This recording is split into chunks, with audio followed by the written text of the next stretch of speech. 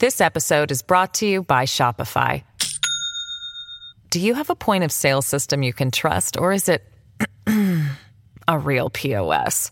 You need Shopify for retail. From accepting payments to managing inventory, Shopify POS has everything you need to sell in person. Go to shopify.com/system, all lowercase, to take your retail business to the next level today. That's shopify.com/system.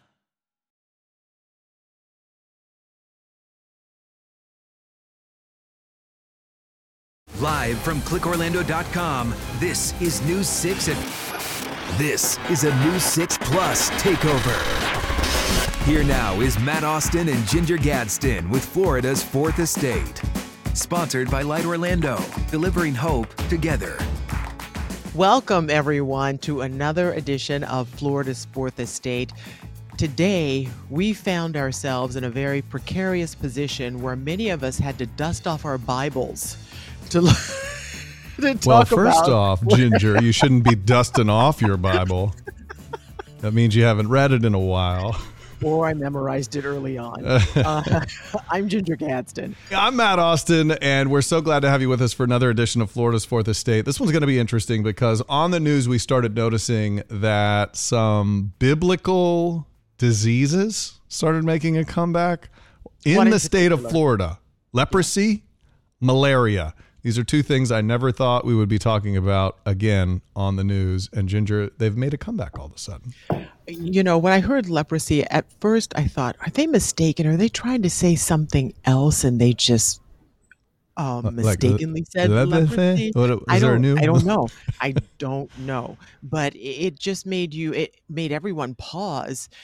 But the good news is I don't think we really have to be in a state of panic about it all. At least that's what we're hoping to find out anyway. That's right. And we have the perfect person to help us guide us through this whole situation. We have Dr. Elizabeth Barrero, infectious disease physician. She's with Health First. She's one of the leaders over there. And we thought she'd be the perfect person to talk to. Dr. Barrero, thank you so much for joining us. Thank you for having me. Oh, it's our pleasure. Okay, so we're all hearing about this. We're going to start with leprosy. A sentence I never thought I'd say. This time we're going to start with leprosy. So tell us what we're seeing. I mean, I know it's not very common right now, and we're not trying to freak people out. We just, on our show, we like to, when people start hearing things on the news, we like to figure out, what the deal is. Should we actually be worried about this? So just kind of tell us about the origins of leprosy in Florida all of a sudden. So leprosy is a disease, as you just mentioned, it's an old disease, biblical disease. It's never been able to be eradicated. The source of new cases that we're seeing are probably patients or individuals who are traveling out of the country into areas that leprosy is endemic. And I'm just going to mention a few countries like Nepal and India. Brazil is commonly known to carry leprosy endemically, Malaysia. So those are countries that when individuals go and travel, they bring it back with them sometimes, and they don't even know they're exposed. Also, leprosy has been found to be naturally in a vector, we call them vectors or carriers, in the ninth band armadillo. So the armadillo, if everybody doesn't know, is kind of endemic in southern states. It's seen in Texas, it's seen in Louisiana, it's seen in South California, it's seen in Georgia, and now obviously in the state of Florida. So they are natural carriers of the disease without being affected by it. And individuals who come into contact with these organisms via contaminated tissues of the armadillo actually are exposed to it. And those are the concerns that we have. The actual organism that causes leprosy, which is a Mycobacterium leprae organism, is found in soil too. So there's really a diverse distribution of this worldwide, but we kind of see it in these places across the world. Oh, and it caught our attention because we're starting to see, there are fewer than maybe 100 or so cases worldwide, but we've had some here in Florida. So that's what caught our attention. If it is detected, it is very treatable. But the problem I've read is it can be in you for a long time and you don't know you have it. Is that true? Correct. Symptoms take a long time to develop after exposure. About once every 2 weeks, when I'm running around my neighborhood, I see a dead armadillo being scavenged by vultures. And I'm going to be giving them a much wider berth now when it comes to my daily runs. So, okay, Doc, let's talk about what you see when you. So, is it like old school Bible leprosy if somebody gets it? I mean, like deformities and all of that? Or is it sort of a watered down version thousands of years later? I think as people have better, medical care and attention and access to care, they're more likely to not reach that stage that you recall in the Bible times, right, with the big lumps and deformities that we see. Nowadays, they're more apt to seek medical attention. So things to look out for are rashes that do not heal on your face, on your trunk, and your lower extremities. Um, Lymph nodes that do not go away over a period of time and continue to grow. Lymph nodes could be found anywhere on the neck, the groin, the axilla. And in particular, pay attention to areas that are open wounds that have loss of sensation or changes in sensation. We call them paresthesia. Those are areas that you must bring to your to medical attention or your healthcare provider as soon as possible. The question I have is one of the things you said early on, it's been around for so long. Why haven't we been able to eradicate it? I think because in the medical community, there's no clear linkage. And because of that, it's very hard to identify and control it. Um, we have great medications for treatment, but once we've identified it, right? But it's very difficult to know where we know it resides in the dirt, in soil, and in these armadillos. But apart from that, there's very little understood about it. It's a long disease, even for developing symptoms, and even the treatment portion is many months to become clear from it. Treatment is 6 months to a year. Is that right? And most people may not even stick with that. Correct. Yeah, it's a very difficult treatment. I mean, there is great treatment out there. It usually consists of 2 to 4 antimicrobial agents, but the treatment really involves 6 to 12 to even 18 months, depending on where the organ or the tissue that's affected. And it requires strict scrutiny and monitoring by an infectious disease professional and expert because it's a complicated treatment and it requires a lot of monitoring because of drug-drug interactions and side effect profile. Yeah, it sounds complex. So, like back in the day, if someone had leprosy, they were shunned from the village. They had to stay away from everybody so nobody else caught it. So once you get it from an armadillo or the soil or wherever, can that person then transmit it to another person? How does that work? So it's thought that that was the issue, but it's not true. I think that's a myth that it's highly contagious. I think back in the day, you still wanted to quarantine people because there was so little understood about the disease. But I think nowadays, as long as the person doesn't have prolonged contact, I'm sorry, with another individual, you're okay. You're not going to acquire it from touching someone immediately that has leprosy. We still recommend using protection because we don't understand that much about it. So we still recommend that if you do come in contact with a person who has active leprosy or is being treated with it, just keep your distance. That's the only thing. But it's not that contagious, really. Don't you feel the lepers were in a leper colony back in biblical times because they just weren't good to look at? It made people feel Yep. uncomfortable, I think, and they just kind of shunned them. It's like you're better if no one sees you. I agree with you. I think it was more an aesthetic issue than anything else. And, for many years, I come from Louisiana, LSU, and there is actually a leprosy colony there from 30 years ago. So um, there's a major research center there. So I agree. It's mostly aesthetic. It's just not pleasant. But people should not be scared of that, because there's plenty of diseases that cause, deformities. It doesn't have to be this one, and they're not contagious. Fungal skin diseases are one of them that can cause the same presentation and easily treatable. So I think it shouldn't be as a scary thing to be afraid of. I think it's more aesthetic. Yes, I agree, but people shouldn't be feeling shunned because of it. Aside from if I'm an armadillo tamer at the zoo, or if I'm like scraping them up off the ground for roadkill, everybody doesn't really have to walk around worrying about this right now, right, Doc? No, not at all. It's still very rare in terms of, a condition that we see pop up. Yes, we see several cases, in the last decade. You're seeing a lot of increase, but overall, it's still considered a rare disease. That's what we like to hear. Yeah. Matt has made some poor choices if he's scraping an armadillo off the side of a road. It could happen. Hey, it still could happen to me. You never know. From a disease that you probably don't have to worry so much about to one that could be lethal if you get it. We're going to stick with Dr. Elizabeth Barrero, who's going to tell us about malaria kind of creeping back into Florida. See you right after the break. This episode is brought to you by Shopify. Do you have a point of sale system you can trust, or is it a real POS? You need Shopify for retail. From accepting payments to managing inventory, Shopify POS has everything you need to sell in person.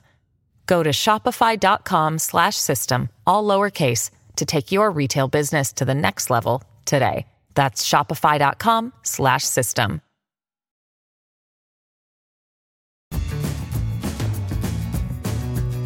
Thank you so much for hanging out with us and sticking around for the second part of this edition of Florida's Fourth Estate, everyone, because we're talking about something that's really kind of a big deal here in Florida, and it got our attention because we are constantly being bombarded by mosquitoes, and it is one of the ways in which we get malaria. Dr. Elizabeth Barrero has been kind enough to stick around with us. We talked about leprosy on the other side of the break, but now we're talking about, I know it's a fun-filled Florida Fourth Estate. Right. So now we're talking about malaria. I was looking at the symptoms, and it just seems like almost any other disease that makes you feel bad. Talk a little bit about how we know we have something going on, because they talk about fever, vomiting, nausea. How do we know it's malaria? You can have fever, night sweats, nausea, vomiting, headaches. It's just a very generalized kind of symptomatology. And the majority of patients that come in with malaria to the hospital system is because they have high fever. Anything like neck pain, confusion, fevers greater than 103 leads them to seek medical attention right away, which is a good thing, because there is a specific type of malaria, which we call Plasmodium falciparum, which can be life-threatening. So medical attention immediately needs to be sought. So how many people are we talking here, Doc, in the state of Florida? Because I heard Florida, there aren't like a ton of cases, but the majority of the cases in America are happening in Florida, it seems. So you're absolutely right. I think Ginger mentioned it best in her intake, where it has to do with the mosquitoes, right? Because we have locally acquired malaria because of the mosquitoes where they reside. And they are the number one transmitters of malaria. And many times it could be also people who travel to foreign countries and bring back malaria. So South America is commonly known, Africa, Asia. Malaria is basically a worldwide disease. There has been many efforts amongst the World Health Organization to kind of control it, but they even came up with a vaccine that was approved, earlier this year. I'm probably getting ahead of myself, but it has to do a lot with where the vector is. And if the vector is localized to areas of high incidence of where mosquito burden is, that's where you're going to start to see trends in increasing in cases. Okay, I had read something about a vaccine. I was going to ask you how effective that is, but I would imagine since it has not been available that long, we may not know the answer to that yet. Right. Right now, they just approve it for certain countries in Africa. I think the governor in Ghana has approved it, and they bought it from GlaxoSmithKline, and they rolled it out probably early summer. So there's not a lot of data or information concerning its effectivity in terms of actual usage presently. It's not readily available yet in the U.S. So right now, we do recommend that if you are traveling to one of these foreign countries that malaria is endemic, you seek the assistance of a travel medicine specialist or an infectious disease specialist. They will tend to give you chemoprophylaxis before you go traveling, so you won't come back with the symptoms of malaria, or bring back malaria itself. So are we thinking that the majority of the cases are people who went to another country, caught malaria, Correct. came back, and then we treated them with malaria? Or there could be mosquitoes in the state of Florida flying around with malaria? Is that even a possibility? So I would say both, but the more common denominator here is people traveling, international travelers bringing back malaria. The thing is, we all love to travel. Matt and I both are big travelers, and I particularly love it. And it seems as if lately we've been seeing these diseases because I think I read we had eradicated malaria in the 1950s, but Mhm. yet here it is again. And the same thing with leprosy. We had not heard about leprosy in almost centuries, it seems like. I think they're and it's also related to changes in the atmosphere, right? We've had a more than rainy season these Mm. last 6 months in Florida. The breeding ground for mosquitoes is just optimal. You know, I think that has contributed a bit to these cases that you're starting to see. I'm sorry, starting to see in the news, increasing in malaria, but it's still considered a traveler's disease. Yeah. I want to ask you, since we're on the topic of mosquito-borne illness, one thing we talked about a ton on the news for a while was Zika. Ginger and I have talked about this a lot off camera. Like, You're going to bring whatever it up. You couldn't happened help yourself. to Zika? You know, I had to ask about it because if you had a pregnant wife or whatever at that time, everybody was like, oh my gosh, my baby's going to be born with this deformity. And it just seemed to leave the news. So what happened to Zika, Doc? I think as the Florida State Health Department and other departments of health throughout the country became more aware, and they collaborated with counties in terms of mosquito eradication mitigation programs with aerial and ground spraying. They've been so diligent about eliminating any pockets that they can find, that that kind of put that in the back burner. So the particular mosquito that transmitted, we haven't seen it around anymore. Now it takes a lot, right? It takes a lot of coordination from the state health departments and the counties to really continuously mitigate, and continues their spraying. Insecticides and spraying is the only thing to prevent the vector from coming back. So I think they did a really good job when Zika came out, and they're doing a really good job now to keep it at bay. So, on a scale of 1 to nuclear, with nuclear obviously being the worst, how worried should we be about Wow. malaria? Because we talked about leprosy, probably something we shouldn't be terribly worried about. But we live in Florida and mosquitoes are everywhere and it's moist and it's warm all the time. Um, there are certain circumstances where you should be a little bit a heightened awareness, I should say, because if you do have high fevers and you do have significant amount of mosquito bites and you do meet all the criteria in terms of um, symptoms, right? Seek medical attention right away. Don't take that upon yourself to stay home and take two Tylenols or Advils. Mhm. If you check all the boxes, like I say, if you are in a place that is endemic, if there have been cases that reported, if you do have a travel history of visiting these places where malaria is endemic, and you do reside next to lakes or where mosquitoes are a common ground, and you do develop symptoms, seek medical attention right away. You said there's one particular strain of malaria that can be deadly. Have they found that strain in the state of Florida?